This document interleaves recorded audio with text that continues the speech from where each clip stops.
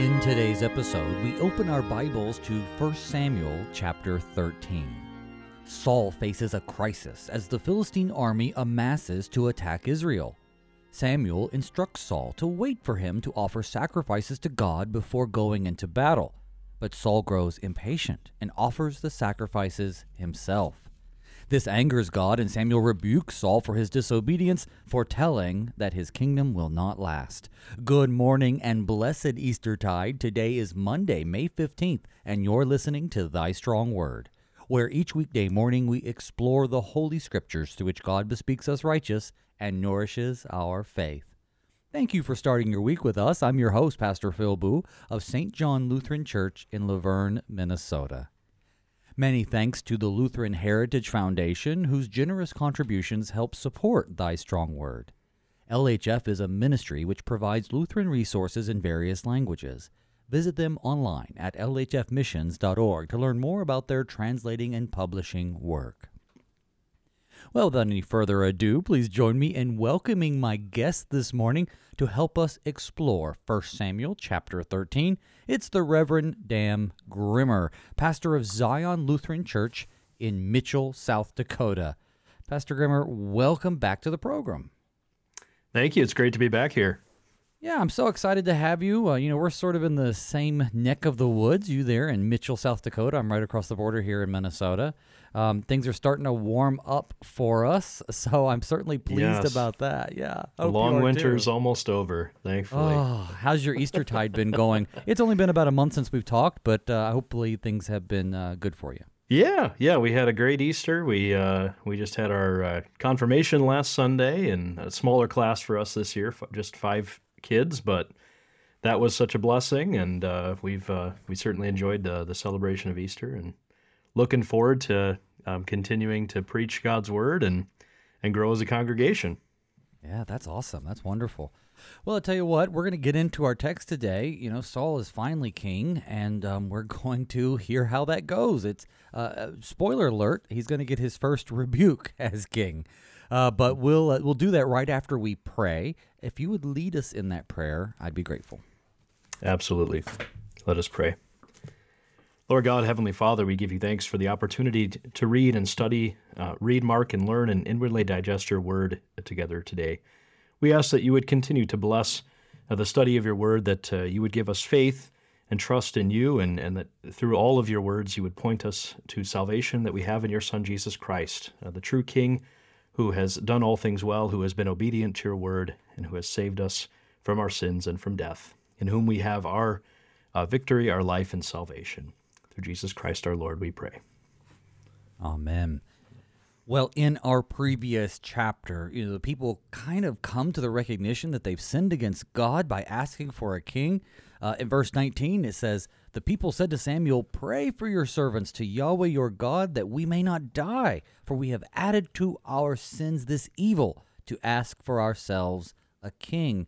And his response is, well, just serve and fear the Lord. Serve him faithfully with your whole heart. Consider what great things he's done for you. But he warns them that while the Lord will not forsake his people, if you still do wickedly, you shall be swept away, both you and your king. And that begins our chapter today. And I'm only going to read the first verse because I think we could talk a little bit about the first verse. Absolutely. The very first verse for chapter 13 is, "Saul lived for 1 year and then became king, and when he had reigned for 2 years over Israel," and then it continues, "Saul chose 3,000 men of Israel, etc." And we'll get into that in a minute. But there's some interesting things to talk about when it comes to just this first verse. The Hebrew text kind of says he was 1 year old when he became king. Did you look into some of these discrepancies? What can we make of this? I did, yes. That does stick out to you right away. Seems pretty implausible. The Hebrew phrase literally means son of a year, and it usually does describe a person's age. So we read, son of 1 year basically for Saul would be a Hebrew way of saying 1 year old. Now, I suppose you could just take that and say, yep, I by faith, I understand this must be true. However, there does seem to be a discrepancy here, even with, as we compare other parts of Scripture, because then when we get to the second part of the verse where it talks about him reigning 2 years, that doesn't really mesh with Acts, I think it's 13, verse 21, where we learn that Saul, in fact, reigned 40 years. So this is actually probably one of the few instances, not too many, but one of the few instances in the Old Testament where our text is not exactly complete. Probably the number 1 for 1 year old, or Saul reigning 2 years over Israel. There probably was an additional number before that that somehow kind of got lost or dropped out by a scribe. Maybe even somebody, some of the sources I read, intentionally doing that to kind of degrade Saul in a way. If he did indeed reign 40 years, which is what Acts tells us, that's the same length of reign as King David. Of course, a long reign is associated with prosperity, with God's blessing, and Saul, of course, as we know and as we learn through the book of Samuel, becomes an increasingly wicked king. So though he probably does indeed have a long reign, perhaps a later scribe wanted to kind of make a point by, kind of degrading the number there so that we don't think of him as a parallel to King David. Right. I mean, there's always this overarching, just an ominous cloud over Saul's kingship because, A, he's the king they're asking for in sin. We've already been told from God through Samuel that this king is bad news. And here he is getting started. And Samuel's walking this fine line, it seems, between saying you have to honor your king and your Lord, even though you sinned in asking for him, and things are going to go poorly because of your sin. But if you're obedient, then things should go okay. But of course, he knows they won't be obedient. Mm-hmm. And so when it comes to detailing Saul's, length of kingship, it just seems like nobody's really that concerned. I mean, we have, of course, the reality that the text is simply damaged. So we don't have the numbers. We don't know what it's really saying. This damage probably happened before the Greek version was even produced, around 300 BC. So we just don't. So it's a corruption of the material. So we don't know how it is. But you have to also admit, I imagine like a little 2-year-old king rounding up thousands of people and leading them into battle. That's a pretty cool image, but it's very unlikely. Yeah, well, and especially because we're also kind of, even in this chapter, Saul's son Jonathan is also leading forces, and we're kind of led to believe or told that some of these sons of his are already born prior to his kingship. So even if it were possible, somehow a 1-year-old little toddler or something was leading Israel. To have grown sons. And then, of course, we learned a few chapters ago that Saul was even physically imposing, taller than all the other men of Israel. So not very likely unless he was, just some kind of freak baby or something. But yeah, most likely just a corruption. I think it's interesting, that the Christian church is very honest about these things where we do look at the text and go, what we have here can't actually be original. There must have been something that dropped out here for whatever reason, and we can pose different theories, but we're not trying to hide where there are some maybe mistakes in copying in the scriptures. We're very honest about that, and this is the word of God, and so we don't take it lightly and try to make up the difference ourselves. We just say, here's what we've been given, and we receive it by faith and understand it through the power of the Holy Spirit, but we're not trying to fill in the gaps according to our own reason either. Right, and when we talk about the Bible being infallible, I think it's important that people remember that we're speaking of it according to what we call the original autographs. That is, when men first put pen to paper, or in this case, vellum or whatever, yes. The inspired text was indeed perfect. It's the transmission of it that, tends to introduce some different variances, and and we call those variants, and it introduces errors. But even amongst all the variants we have in the text, I just want to assure the readers, and I'm sure you do too, that none of them ever change any significant theological doctrine. Like, for instance, there aren't any other variants out there that the church is suppressing that says something like, well, Jesus wasn't God, or Jesus was married, or something crazy like that. It's always like, in one verse, in one manuscript it says Jesus, and the other manuscript it says Lord. Or in this case, Right. Some say he was 1 year old, others say he was 40 years old, to align it with Acts. So it's just important to remember. Well, I'll tell you what, I'm going to add the rest of the verses, some context. We're going to get all the way to verse 4 this time. And we'll begin again at verse 1. Saul lived for 1 year and then became king, and when he had reigned for 2 years over Israel, Saul chose 3,000 men of Israel. 2,000 were with Saul in Michmash and the hill country of Bethel, and 1,000 were with Jonathan in Gibeah of Benjamin. The rest of the people he sent home, every man to his tent. Jonathan defeated the garrison of the Philistines that was at Geba, and the Philistines heard of it. And Saul blew the trumpet throughout all the land, saying, "Let the Hebrews hear."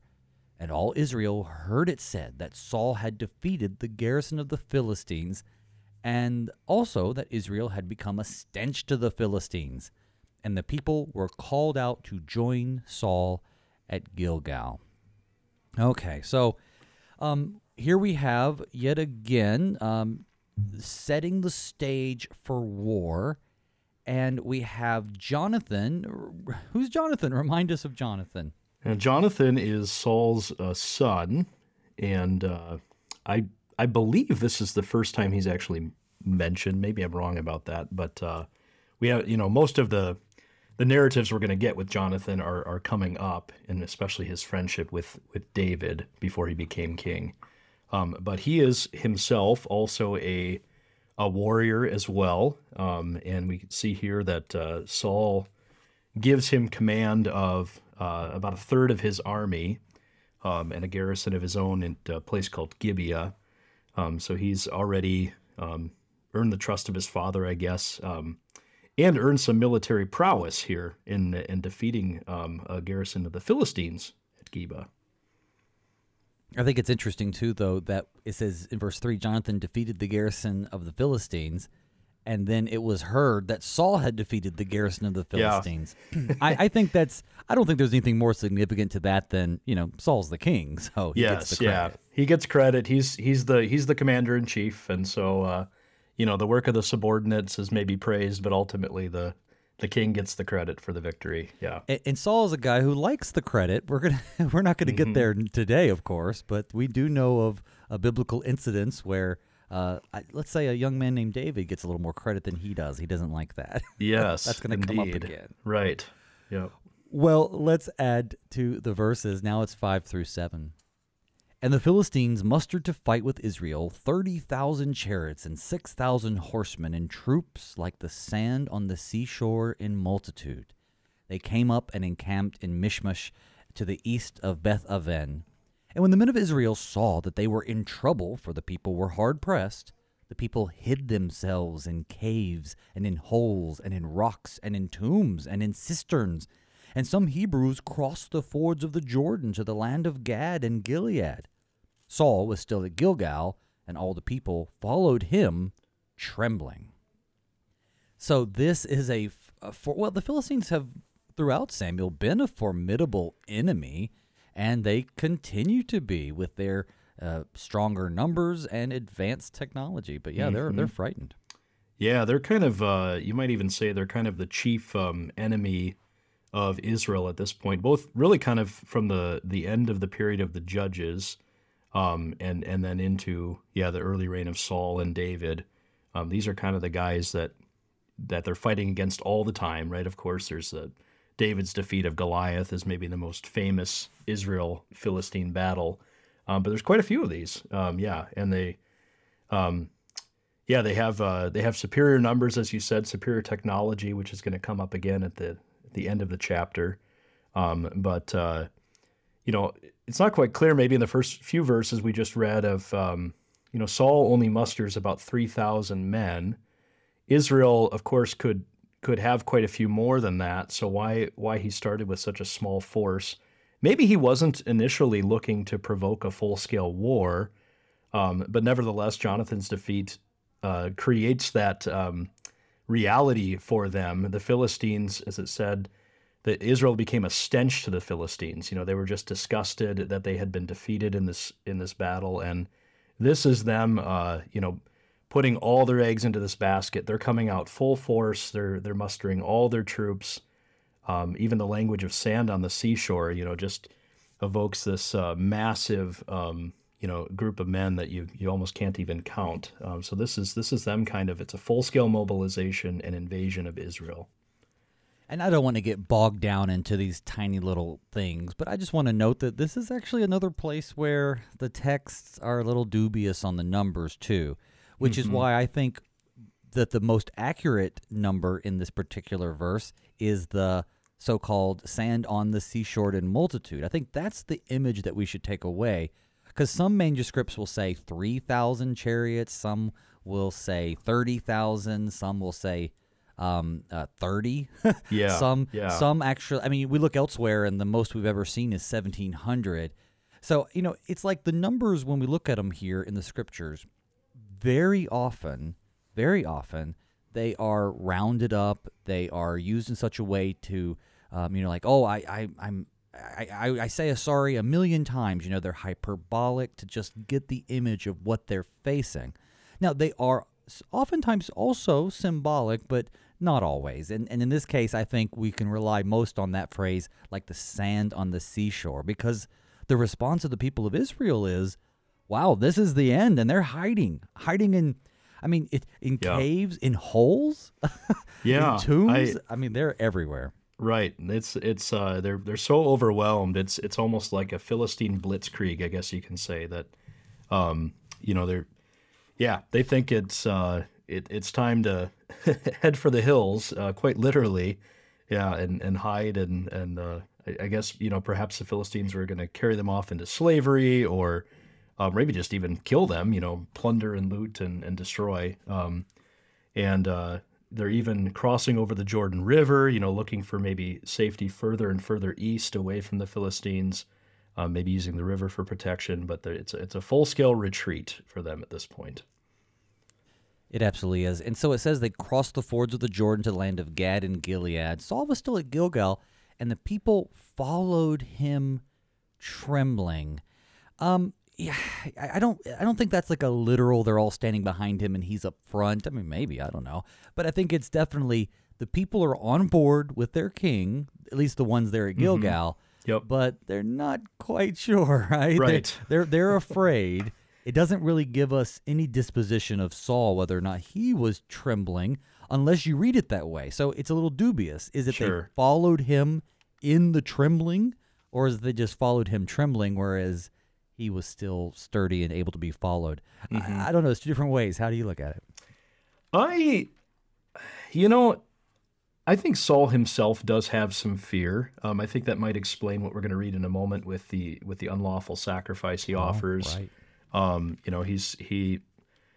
don't think he's a coward by any means, but I think he, he's in a difficult position, and he's nervous, I think, about his men abandoning him and having to face the Philistines on his own. And so I think he probably himself is trembling a little bit. Perhaps the people are more fearful.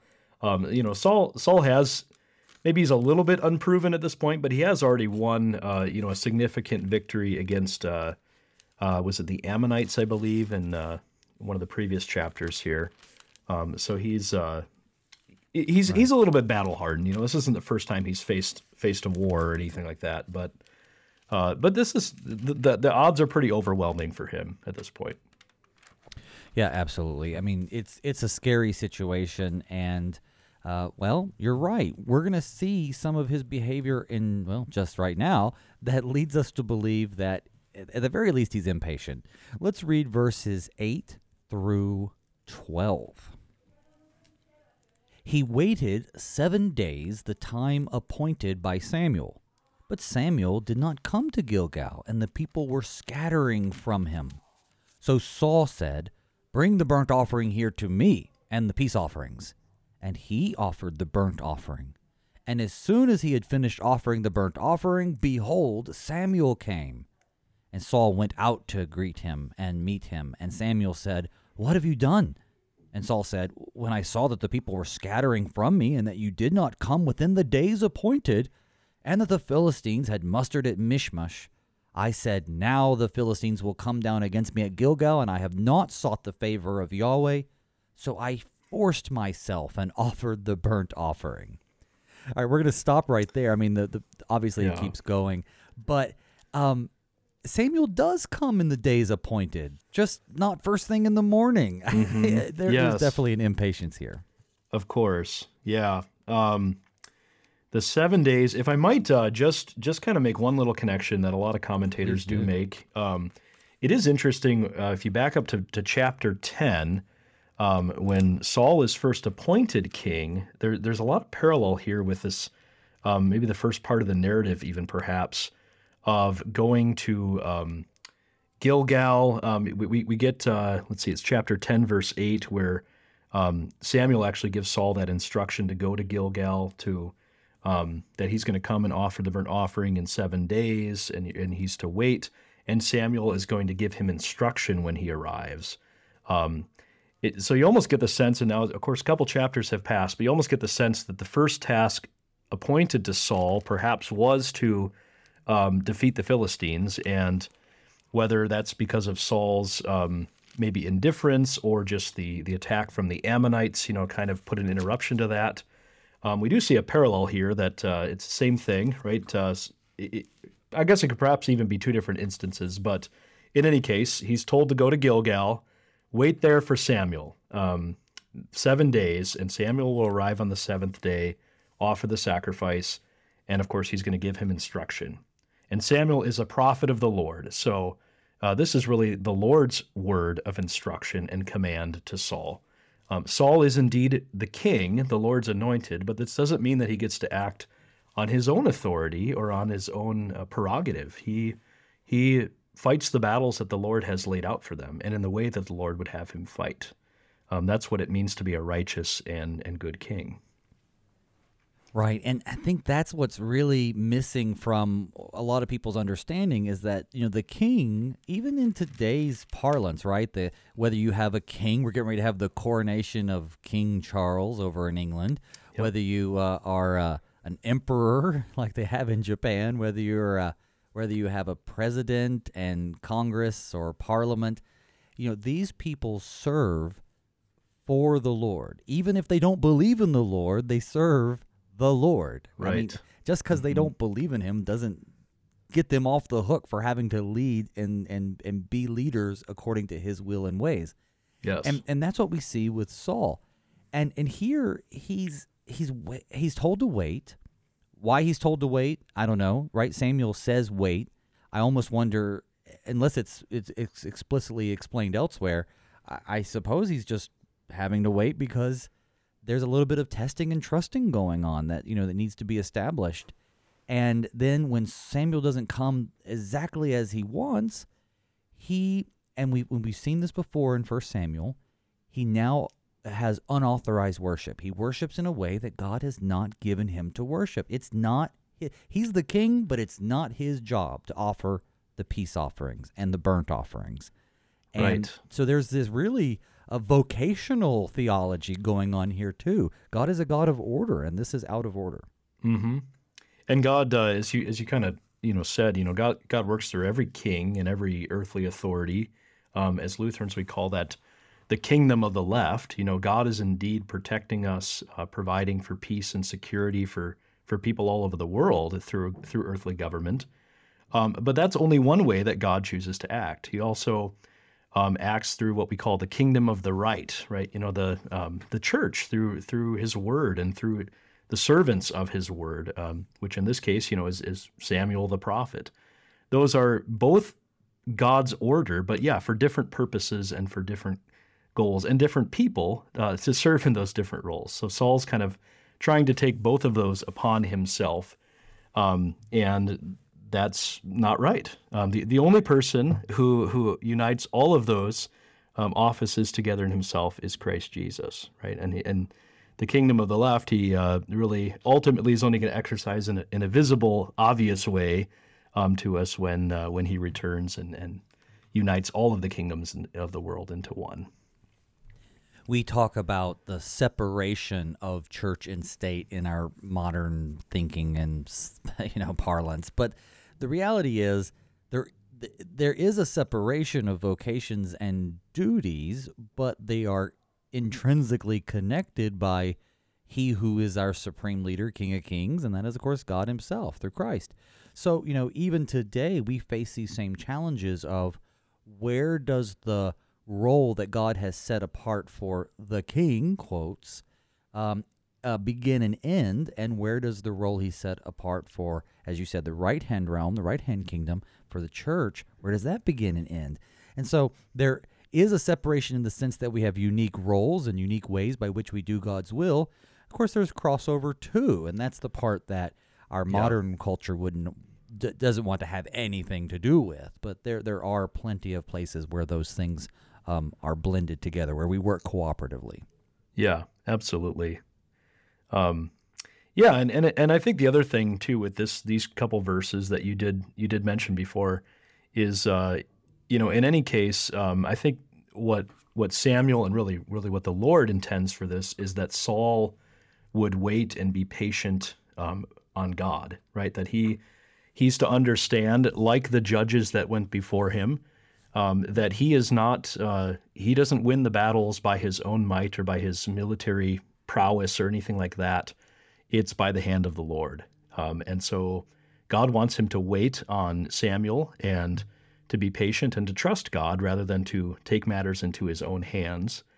And, he kind of gives a semblance or a little bit of looking like he's going to do that by, he does wait till the seventh day. But, of course, it says right as he finishes, Samuel arrives. So it, probably first thing in the morning, okay, it's the seventh day. Let's just go ahead and do this.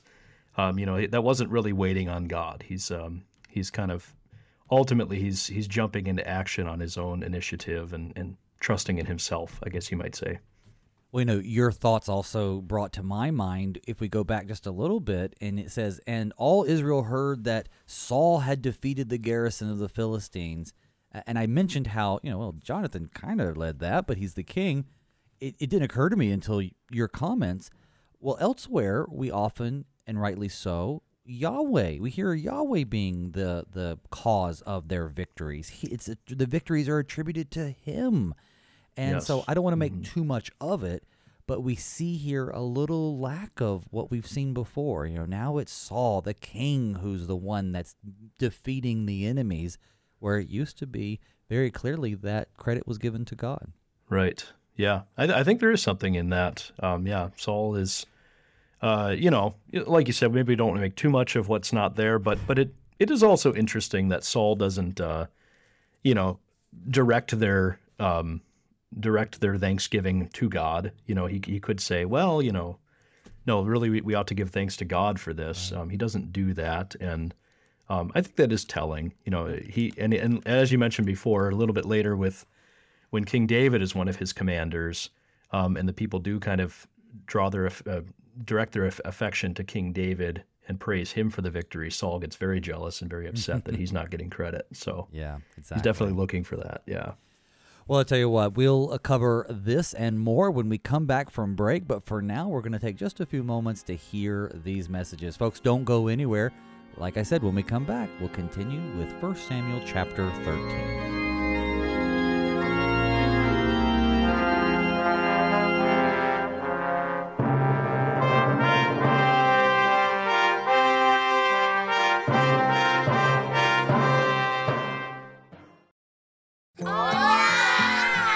These are the voices of young Lutherans in Mexico City, children who are excited to learn more about their Savior, Jesus. But they need our help because good Lutheran books for kids in the Spanish language are in short supply in Mexico.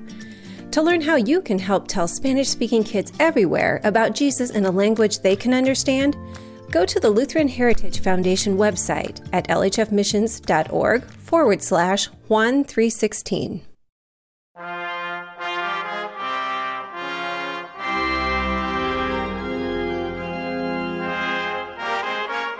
Welcome back to Thy Strong Word. I'm your host, Pastor Phil Booe. With me today is the Reverend Dan Grimmer, pastor of Zion Lutheran Church in Mitchell, South Dakota.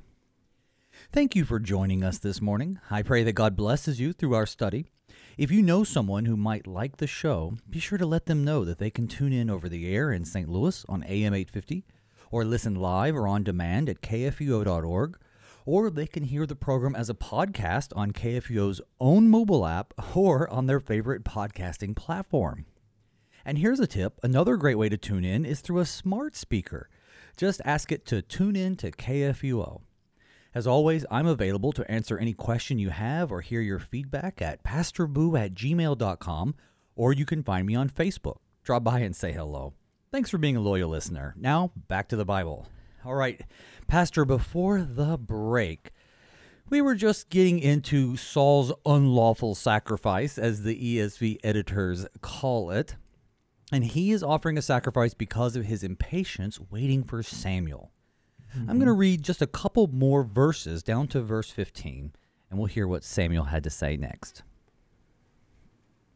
And Samuel said to Saul, "You have done foolishly. You have not kept the command of Yahweh your God, with which he commanded you. For then Yahweh would have established your kingdom over Israel forever. But now your kingdom shall not continue. Yahweh has sought out a man after his own heart, and Yahweh has commanded him to be prince over his people, because you have not kept what Yahweh commanded you." And Samuel arose and went up from Gilgal, and the rest of the people went up after Saul to meet the army. They went up from Gilgal to Gibeah of Benjamin. All right, we're going to pause there again. So, Samuel says something that is a little confusing to me, to be honest. He says, obviously you've done foolishly. You haven't worshipped in the way that God has established for you to worship. You haven't kept his command. And so now Yahweh is going to take your kingdom away. But didn't we already know that? So how do we reconcile this? Yeah. Well, it is interesting that one thing I think you can say here too, that we're not yet told that that Saul is his kingship's going to be cut short. And I think even reading these verses, I mean, we know that that's going to happen, of course, as we've read the rest of the story. But in these verses, we're not directly told that. We're just told that it's not going to be a dynasty. His son is not going to inherit, right? It's going to go to somebody else, to somebody who is willing to listen to the command of the Lord God, and so there's kind of a progression, I guess you can say. Like, yes, we do know that Saul is unfaithful, but his repeated unfaithfulness, God kind of intensifies the judgment against him. Sure. So here it's your son's not going to inherit. That's obviously not good. Most of these kings want to establish a dynasty in a household and have their children and grandchildren inherit their throne. But it's going to intensify as, of course, Saul his reign is he himself is going to have it cut short by his death in battle ultimately, and that's a response, I think, God intensifying the judgment because of his repeated unfaithfulness and his repeated refusal to repent, and obey the Lord. Right. Yeah, and I guess I was thinking a little bit along the lines also of how when the people wanted the king, Samuel tells them on behalf of Yahweh that they're rejecting God by wanting a king, and he explains how when he reigns, he'll take your sons and appoint them to his chariots, right? So he's going to take all of your sons and make them part of his army. He's going to wage wars. He's going to take your daughters to be perfumers and cooks and bakers. This is in Samuel 8, by the way. And he's going to take your fields and your vineyards. He's going to rule harshly over you. And so I guess I was projecting the idea that this evil king, or I shouldn't say necessarily evil, but this oppressive king isn't going to last forever because that would be a benefit to him, and you don't deserve that. Yeah. And so I guess we sort of have this indication that the king is not going to be holy. And when I think of the kingship lasting forever, I'm thinking not only of dynasties, but I'm thinking, of course, of Christ, whose kingship lasts forever. Yeah. So I just was wanting to make it clear that was there a possibility, had Saul been faithful, that the Messiah would have come from his line, or is this God foretelling that this person would be unfaithful and therefore was able to keep both prophecies true? That is, that he would be an oppressive ruler, but now his reign is not going to come to, or is going to come to an end. You see what I'm saying? That's what I'm trying to balance here. No, I think that's a great point, actually. And I think the answer, I think you said, I think that's exactly right. God is foretelling. This is what the king that you desire is going to be. And I think you even see. I read somebody had made this comment contrasting Saul and King David. Saul is the kind of king that the people are wanting. They specifically ask for a king like the other nations of that are around them, and that's what Saul is, right? He's going to be a military commander. He's going to be a mighty king in his own right in some ways, but he's an oppressive king and a self-serving king, the way so many of the kings of the world are.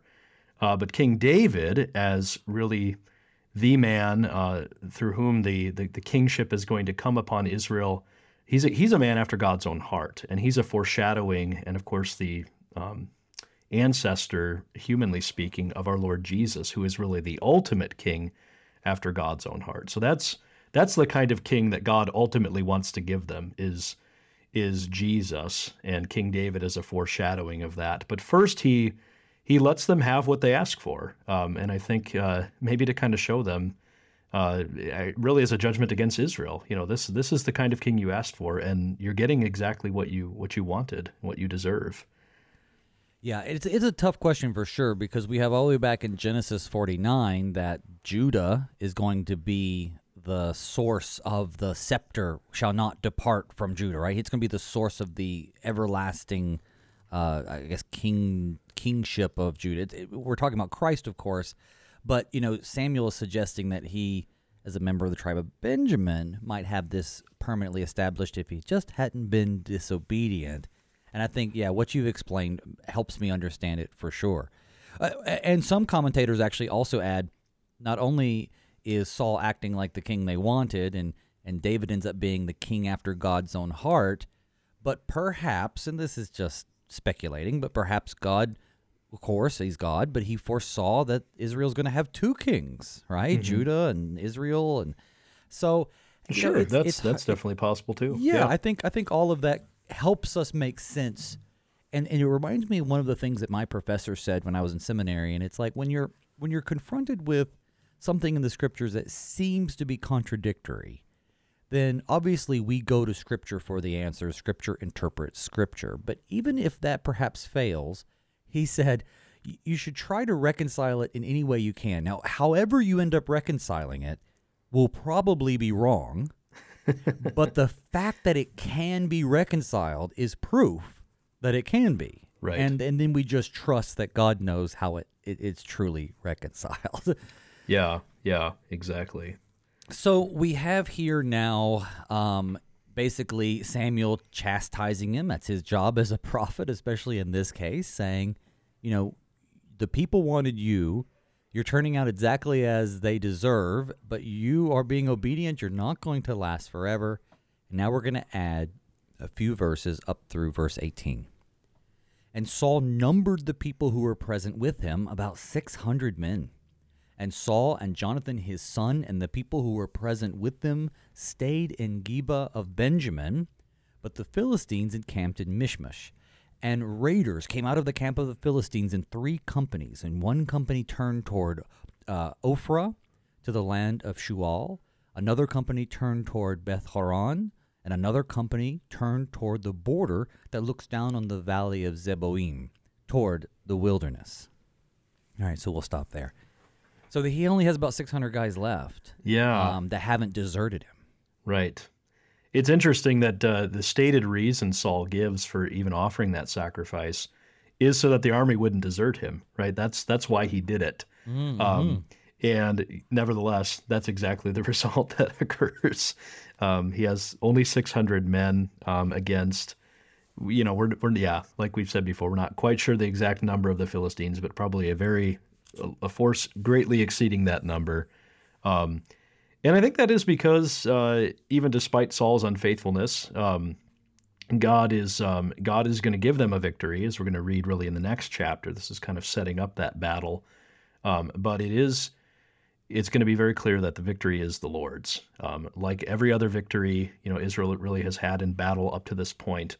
It comes not by human might, comes not by the numbers of the Israelites or the military genius of the leader or anything like that. It comes from the power of the Lord who delivers them from the hand of their enemies. Precisely. And not only do we see that turn, right, because we go from Saul looking for credit, or at least receiving the credit, to now it's going to be clear that he is the victor. But I think we could take this and apply it to our lives today too.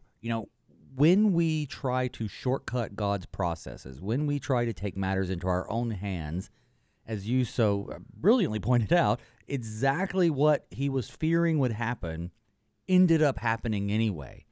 I mean, if we, out of fear for whatever we think might happen, try to push God's hand or alter God's timing, or even take things into our own hands, it's proof, this is evidence of it, that there's no guarantee that the thing just won't happen as we were afraid of anyway.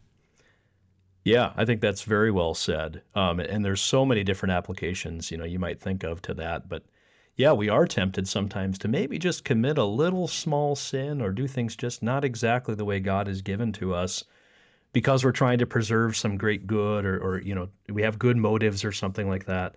But ultimately, faithfulness and obedience to God's command is what matters. And many times the thing that we hope to prevent is what God brings about. One possible application I've kind of thought of is, in regards to the church, perhaps, you hear sometimes people say things like, well, we don't want to preach against that particular sin because it might drive people away, or they're not going to want to be here anymore. We don't want that to happen. Much like, Saul didn't want his army to desert, so he's going to do something just a little bit wrong to try to, maybe from his perspective, preserve a greater good.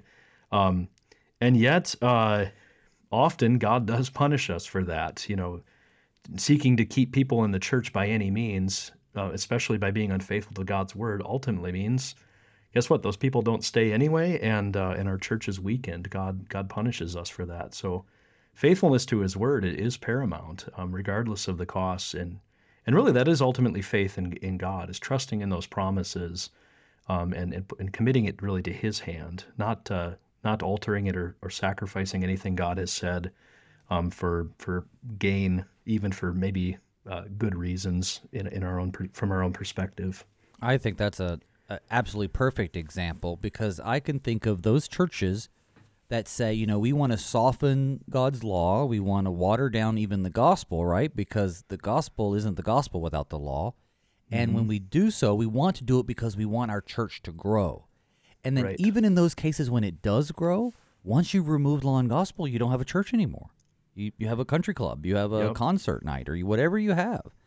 And so faithfulness is always measured by, proper administration of the sacraments, but more importantly even, a clinging to God's word, which of course leads to proper administration of the sacraments. But the point is, it's not just sort of a textbook definition out of our confessions on what the church is. It's about making sure that we're faithful to the way God wants to do things, even when we might think in our sin we somehow know better or have a shortcut.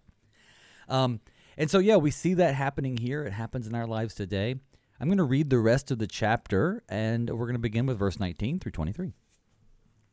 Now there was no blacksmith to be found throughout all the land of Israel, for the Philistines said, lest the Hebrews make themselves swords or spears. But every one of the Israelites went down to the Philistines to sharpen his plowshare, his mattock, his axe, or his sickle. And the charge was 2/3 of a shekel for the plowshares and the mattocks, and 1/3 of a shekel for sharpening the axes and for setting the goads. So on the day of the battle there was neither sword nor spear found in the hand of any of the people with Saul and Jonathan. But Saul and Jonathan his son had them. And the garrison of the Philistines went out to the pass of Michmash. Okay, the account goes on, and it's a fascinating account, which we're going to cover tomorrow with Jonathan and the Philistines and his armor bearer. But just thus far, we get this picture where the Philistines have made it such that let's just phrase it this way. They have disarmed the Israelites. Yes. And they have made it so that they cannot reasonably arm themselves. So the Israelites take it into their own hands. Yeah. Yeah, it is very interesting. I think, again, this is all kind of setting up what we're going to read about tomorrow with chapter 14 and the victory.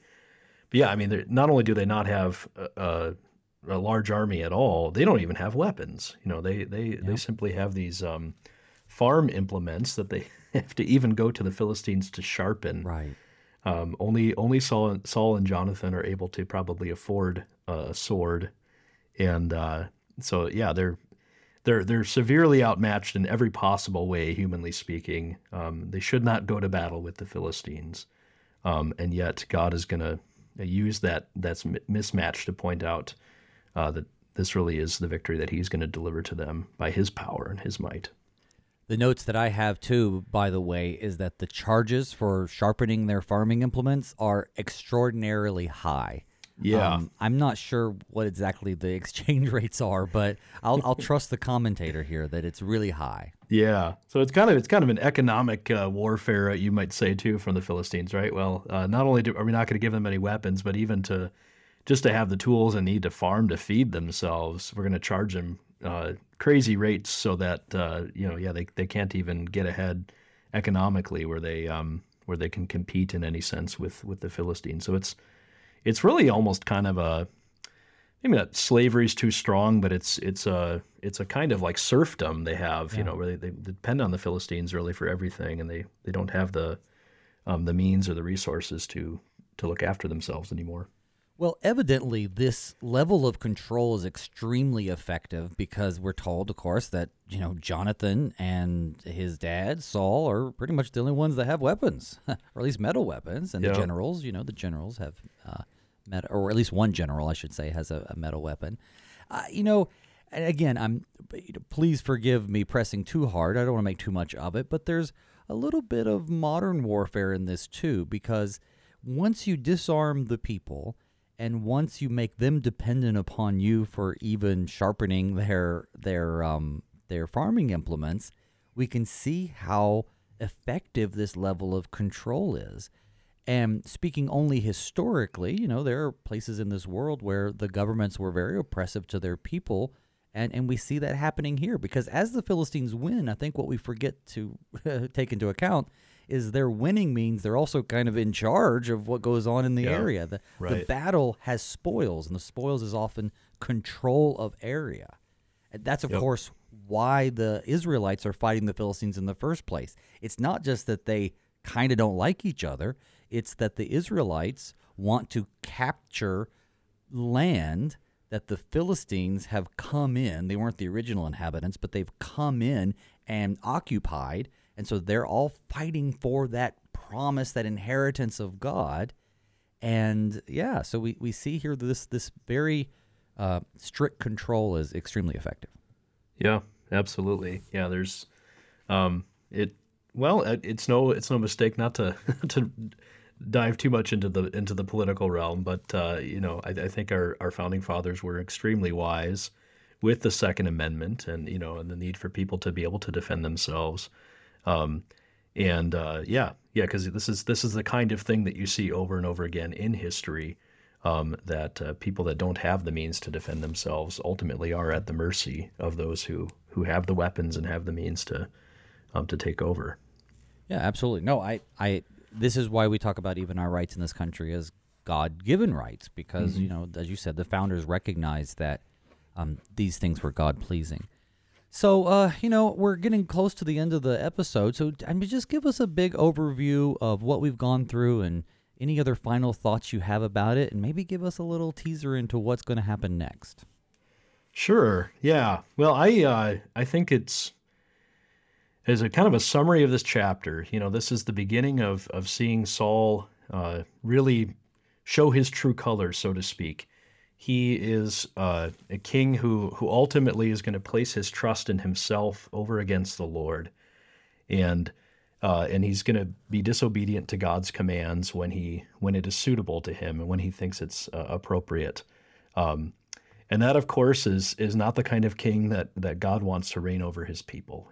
He wants a king that is going to fulfill his word, his command, and not just the commands of his law, although that too, but ultimately so that he can fulfill the commands of the gospel.